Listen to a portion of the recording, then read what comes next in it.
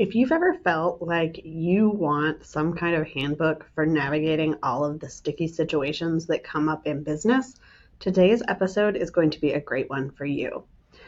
I am talking with my friend Michelle White, who is helping entrepreneurs and especially online entrepreneurs build up etiquette in their businesses so that they can grow through relationships and navigate all of the complicated things that come up when you are running a business and dealing with clients and customers and having an online presence.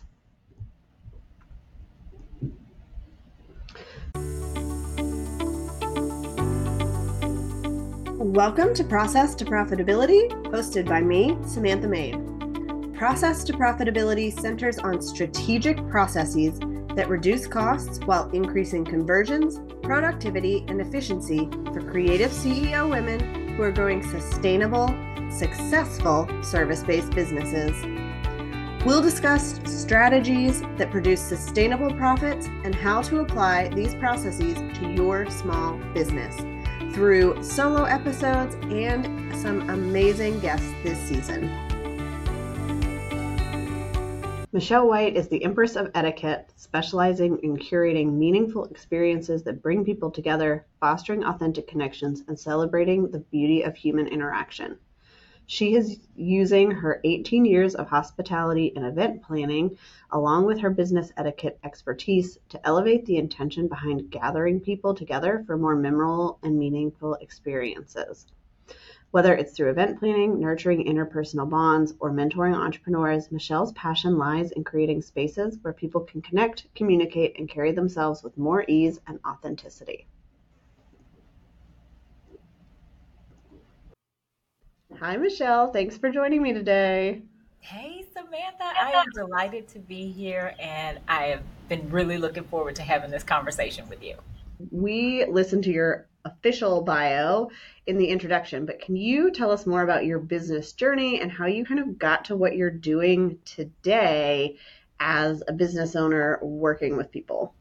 Oh, how long do we have? My goodness. I think it's important to know that I'm a military spouse. And so, very early into my marriage, I pretty much knew I was going to be an entrepreneur. So, I've been an entrepreneur for the last 19 years. I needed a business that could be as flexible as my lifestyle needed to be. So, I can pick up and move in 2 years, I can pick up and move in 4 years, I can pick up and move in 10 years. So, I've got a bit of unpredictability with that. My journey started out as a wedding and event planner. I was the new kid on the block. I didn't know anybody in a new town, and I had to figure out how to gain some traction.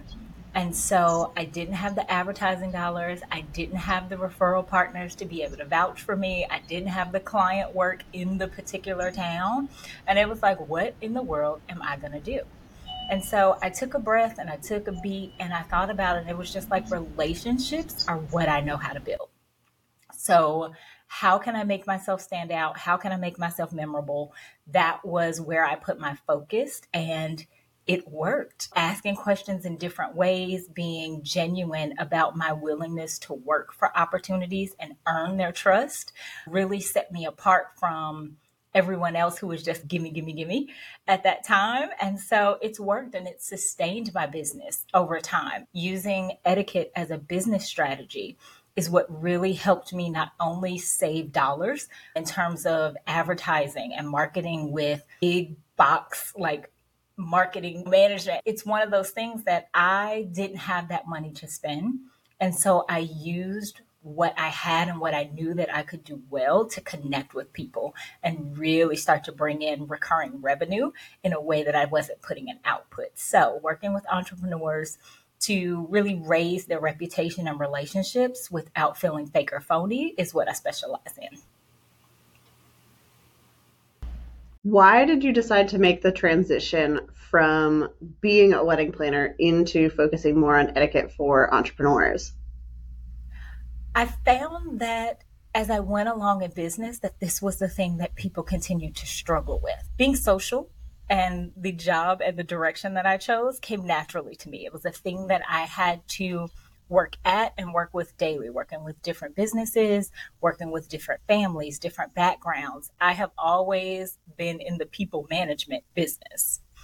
When I get with my entrepreneur friends and networking and that type of thing, this is the part that they really struggle with. We tend to focus a lot on trying to make our businesses very predictable, and people are not predictable. And so I find that we measure our successes by taking that leap to jump into entrepreneurship, to get our marketing up and running, to build a clientele. But we then don't have the social skills to really sustain the people parts, which is the fuel for all our business. Doing business is social. Everywhere you turn in your business, there is a person as a gatekeeper to what you want next. And so I found that entrepreneurs just like me were struggling at a thing that I seem to have a lot of experience and be somewhat gifted at. And it was just like, it's time to provide that. We don't have an HR department, right? Deborah's not making you go to the lunch and learn to work on your people skills or to work on leadership. But that is a thing that I can provide. And I do that through mentorship. And it's like a missing link in the entrepreneurial journey right now. Yeah, I totally agree because that is something we might have learned some of it in our corporate careers. The kids coming out of high school, you've got one, they have no idea what they are doing, but it makes such a difference. I was just talking to my husband the other day. We were talking about the doctor that we switched over to and how they are building their whole business. It's grown really quickly to 3 offices because like they make it a point to remember who you are and to look at their notes and to know who you are as a person instead of just get you in and out the door. And that makes a huge difference. And it was recommended to me. I recommended it to multiple people. They are really seeing like the profitability of that in their business because they're focusing on those relationships.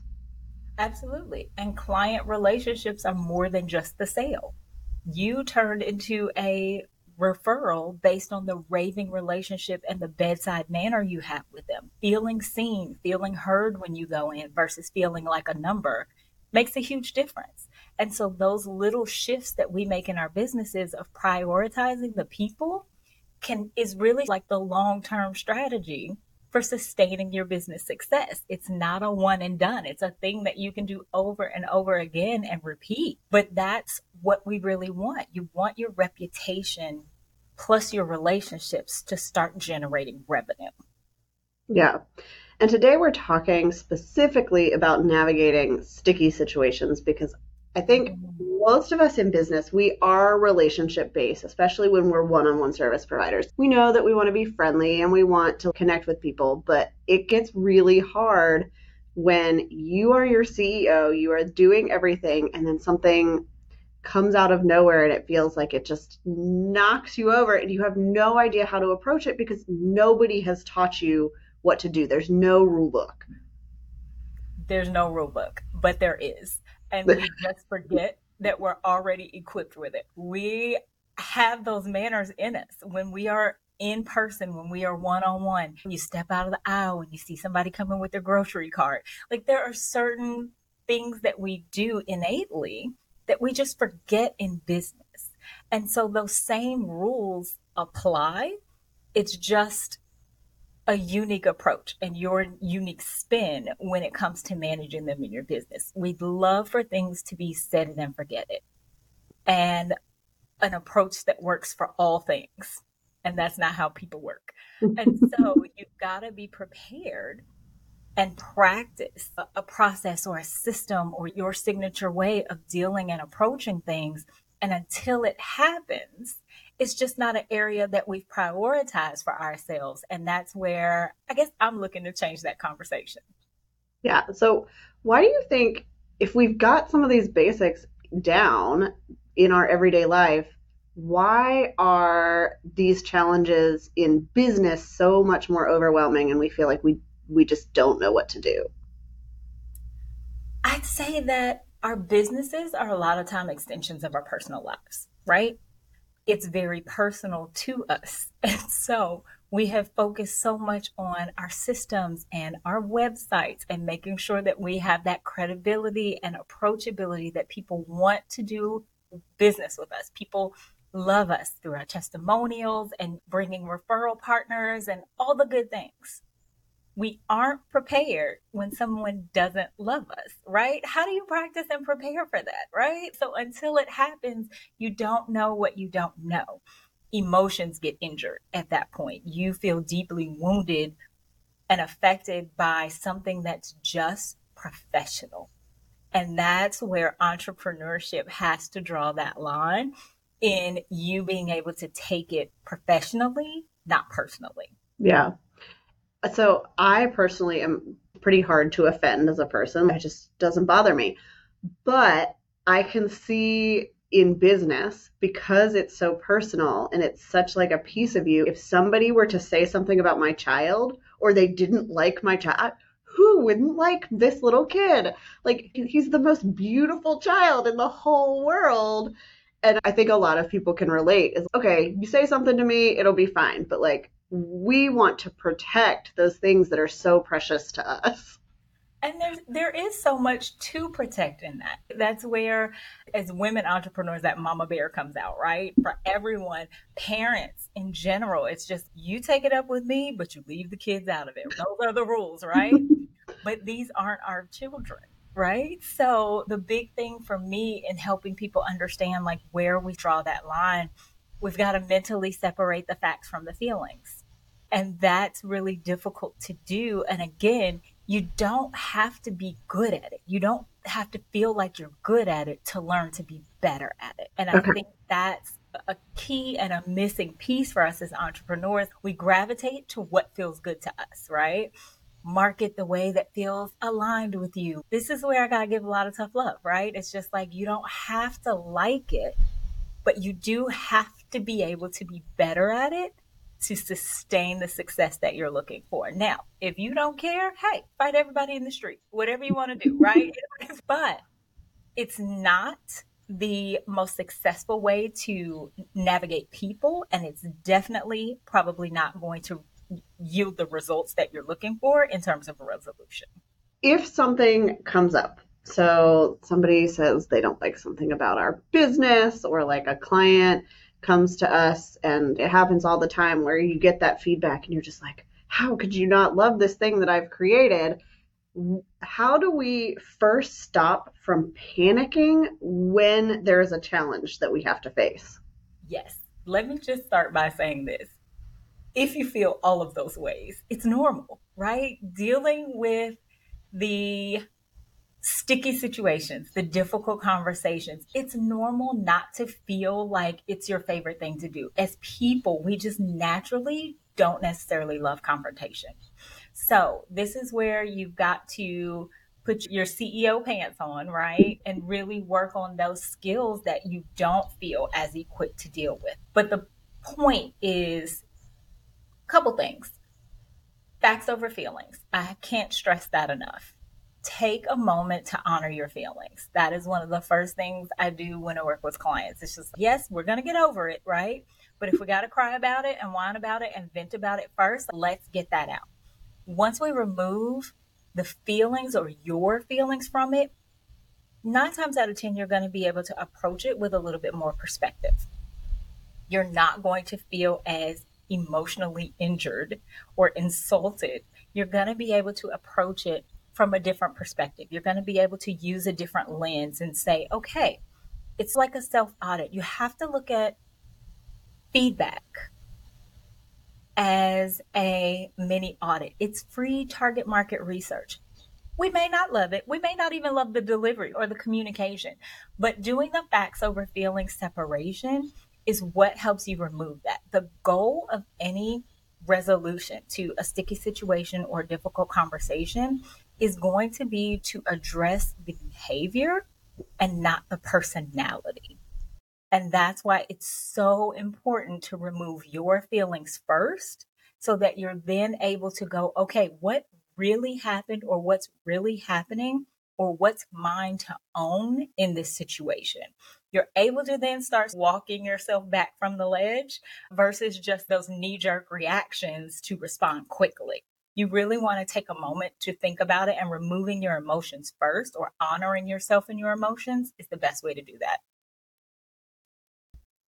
I love that advice. I think it's really helpful for people, especially because so many of us are online. Like, we don't have to have a response right away, that we can take some time. And I think in a lot of those situations, it's just that the person worded it in a way that comes across as aggressive to us. It's not necessarily that they absolutely hate us and will never do business with us again, but we're so tied up in it. And it's so emotional when it first comes into your inbox that it can be hard to separate yourself. Yeah, and you don't plan to wake up that way, right? When you get in your inbox, it's not the thing you're expecting to see.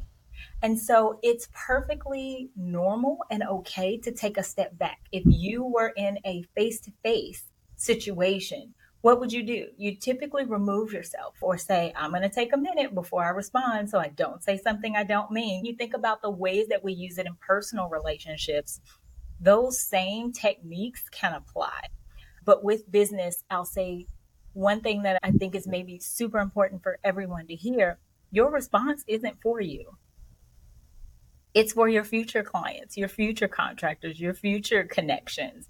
They will see how you handle yourself. That cements your credibility. That helps you cement consistency and how you deal with sort of those nagging parts of business. When people ask for a refund when they're not entitled to one, how you handle that consistently isn't for you. When other people see that written, or when other people hear about it, that's what's really helping your brand reputation and your relationships grow. How you handle that isn't for you. So think about that when you are creating your approach to handling that. So after we've taken a second, we've separated ourselves, we've removed the facts and the feelings, how do we actually approach this? Like, how do we craft a response in these situations where we want to come to a resolution that feels good for us and them, and that our clients, our future clients, could possibly see? Yeah, I think where I start everyone is a first question: do you want to continue or mend the relationship? And that sometimes sets people back. They're like, what do you mean? Every response doesn't mean that you want to continue the relationship, or that you want there to be something that moves forward. Sometimes we've got to put a period at the sentence. Other times it's going to be a comma, a semicolon, something that we can continue, right? So it's important to ask yourself, do you want this relationship, or is this a relationship that is beneficial or healthy for you personally or your business brand? That's really going to set the tone for how you approach it, right? So remove the facts from the feelings, then ask yourself, is this a relationship we want to continue? From there, you're going to do a couple of things. You're going to remind yourself to be calm, very important. To be mindful of how others can perceive your tone. Body language is a language, if it's in person or via video. The tone of your voice, the words that you choose, are all a part of your image, which are all part of your reputation, right? So everything is interconnected. So you want to be calm. You want to address the behavior and not the person. And what I mean by that is sometimes that's even applying benefit of the doubt, even when it's not there. When someone hits like a back charge, it's just like, maybe they were clicking a lot of buttons at one time. Maybe they weren't intentionally trying to take money from you that your contract says that they're not entitled to. You know what I mean? So maybe applying some benefit of the doubt can be really helpful with that as well. You definitely want to stick to the facts in your approach. You want to make sure that you, once you've separated those feelings, is it yours to address? Their inconvenience sometimes isn't yours to own, but you can take a look at your practices to see if there are areas of improvement. Like I say, use it as feedback, right? You're able to see, do I really lay out the scope of work? Is that a part of my sales call? Maybe I could have gone the extra mile in explaining. But you can absolutely apply your boundaries and still respond with grace and kindness. And it's totally okay to do that. Everything isn't the resolve that someone wants. So you've got to be flexible and be willing to negotiate. But my last maybe two bits of advice are you have to have a solution in mind because you definitely don't want to come to the table with a kitchen sink attitude, whatever makes you happy. No, we're CEOs and we have boundaries and bottom lines to protect, right? So you want to have a solution in the back of your mind, but you want to be willing to negotiate. You are in love with your business. You know how it's supposed to work. If that isn't someone's experience, then maybe offering a win-win can help you both. It's not all or nothing. But again, all of these things are helpful in creating that resolution, removing the facts over the feelings, being calm, addressing just the facts, not the personality, right? Being flexible, offering a solution, but being willing to negotiate, having a plan B.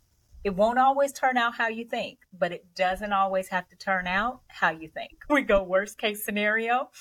But having that backup plan, having those solutions in mind really help you navigate and pivot in real time versus you being stuck in the agony of it replaying in your head. Yeah. I think it's so helpful to start by asking the question of whether you want this relationship to continue. I have had people reach out to me and we've had a sales call and then they'll come back with a lot of questions or they'll want me to change my contract. In the past, I've actually sat and gone, you know what, if you have this many questions now, it's probably not going to be a good fit. And it's a whole lot easier to release them than to dive into a service and regret it later.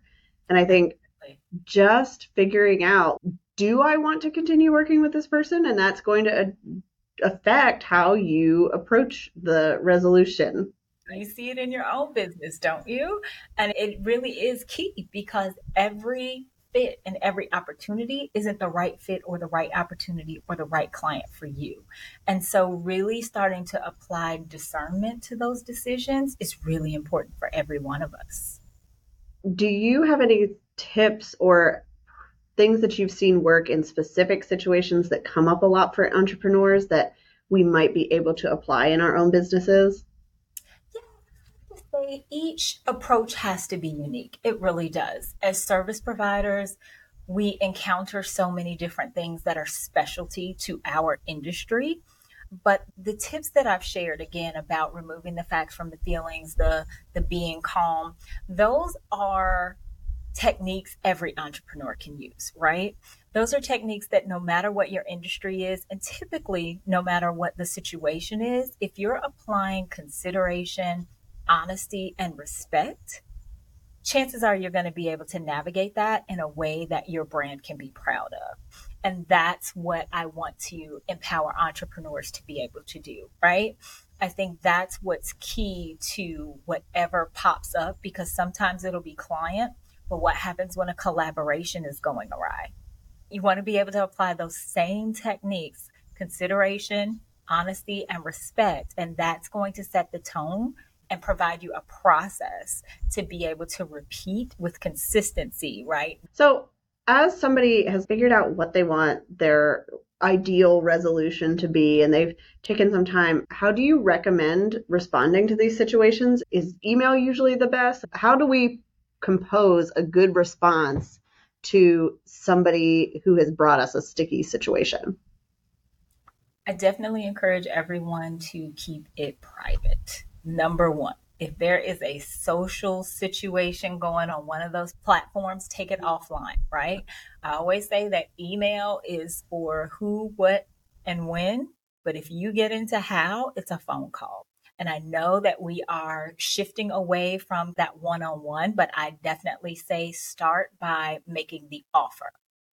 You want to start by getting somebody on Zoom or on the phone or something where it lessens the opportunity for miscommunication.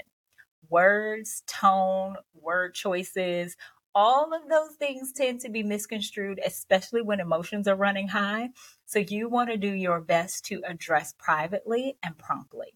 So you want to at least make the offer to say, hey, why don't we hop on a 10-minute call to discuss when you've gathered your thoughts? and thought about maybe those potential solutions, that's when you make that offer to go above and beyond and get that face to face time versus just quickly responding to email. Now, if it's their preference, then you want to honor their preference. But if you can, you want to smooth things over. Sometimes things are a little different when we're face to face versus behind a keyboard. And I think we all can resonate with that in these virtual spaces, right? Digital manners sometimes go out of the window. But we want to do our best as CEOs to remain in the driver's seat. I think most of us prefer to avoid a call, especially in those situations. But I think you're right in that if we're doing it over email, it's really easy to misconstrue what somebody is saying. And there's just a delay. There's the back and forth that you are not going to get to see them, to see their responses. And it's going to take a whole lot longer to get to a resolution because everybody's having to take time every second to compose responses. But I think that's also where it can be really important to stay calm and be in a space where you can get on a call and not either freak out at the person or feel like you just have to give up everything because you just want to make them happy. Exactly. It is an art and it is a skill that can be finessed, but it is something that we can also work at. You don't have to give away your whole business to make someone happy. Like I said, there are boundaries in place, but getting that face-to-face time or at least that voice-to-voice sometimes helps to convey your compassion and your concern versus your words. When we get into periods, it's just ones and zeros. There are a lot of assumptions that come into play. And so I think it really sets you apart and makes you memorable, especially as we get into these more digital communications and ways of customer service to offer your time, especially when it's involving a sticky situation or a difficult conversation that needs to be had. I think it sets you apart. Yeah.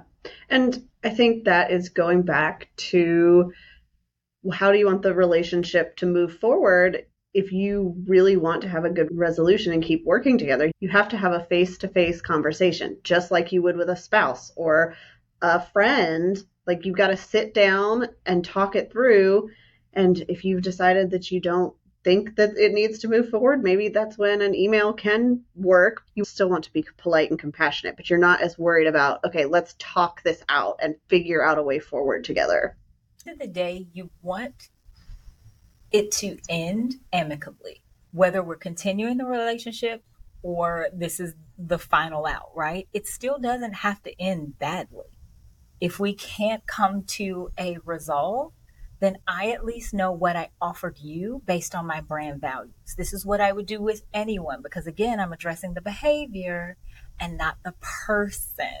And that's the distinction that we have to make. So if it's based on our contract, maybe I offer you added value versus the refund because I am going to say that my business boundaries, I refer to that contract. And so when we have the agreement in place, how do we create a new agreement? So again, not assuming that you want to go badmouth me to the entire internet because you didn't get your way. It's a lot of assumptions that aren't ours to make. And so that communicating, we just want to end on a positive or amicable note, even if the relationship isn't going to continue. Yeah, that makes a lot of sense. And I think as we work with people in different industries, they're also going to have a different approach to maybe how they word their questions in their emails. And so if we can stop ourselves from making those assumptions and just recognize like maybe they're just pretty short in their emails because they don't feel the need to write long paragraphs of, I'm so sorry, you're an amazing person, but, and I think in an online space, we've gotten used to treating each other a certain way, but as more and more people are getting into this space and as we are moving outside of it, we have got to recognize that not everybody's going to operate the way that we do. I always say 2 + 2 is 4 and so is 5 - 1. So there's more than one way to achieve the same result. And that's where our flexibility comes into play. But we also have the opportunity to set the tone for what it means to interact and engage in these more online spaces. In person, we have this code of conduct, right? We know how to interact and behave with one another. we have this unique position right now as CEOs to set a new tone on what it means to be approachable in online spaces. But I think those same principles apply. What we do in person spaces can still apply online. They just might take a little more finessing in how we do it, but we absolutely can have those same sort of guidelines and respect to each other, regardless of industry or disagreement. Awesome. Thank you so much for coming on and talking about this. I would love for people to connect with you. So where is the best place for them to find you and learn more about what you do and learn more about etiquette for entrepreneurs? Absolutely. Always first and foremost, you can reach me at micheleawhite.com/connect. And that's where, whenever we want to continue the conversation from a podcast, that's where I send people. I am always available to nerd out over on Instagram at the Michele A. White. Etiquette for Entrepreneurs is my free weekly email series that helps elevate relationships without feeling fake or phony. So if that aligns with you and you want to continue the conversation and the work to be done for entrepreneurs, especially in these online spaces, those are all the ways. And I'm always happy to make a friend. Awesome. Thank you so much for coming on the show today. I appreciate it, Samantha. Thanks so much. Thank you so much for tuning in to this episode of Process to Profitability. I'd love it if you would leave a rating and review on Apple Podcasts to help others find the show, and send me a message to let me know, what is your process to profitability? You can connect with me on my website at lemonandthesea.com or on Instagram and TikTok at lemonandthesea.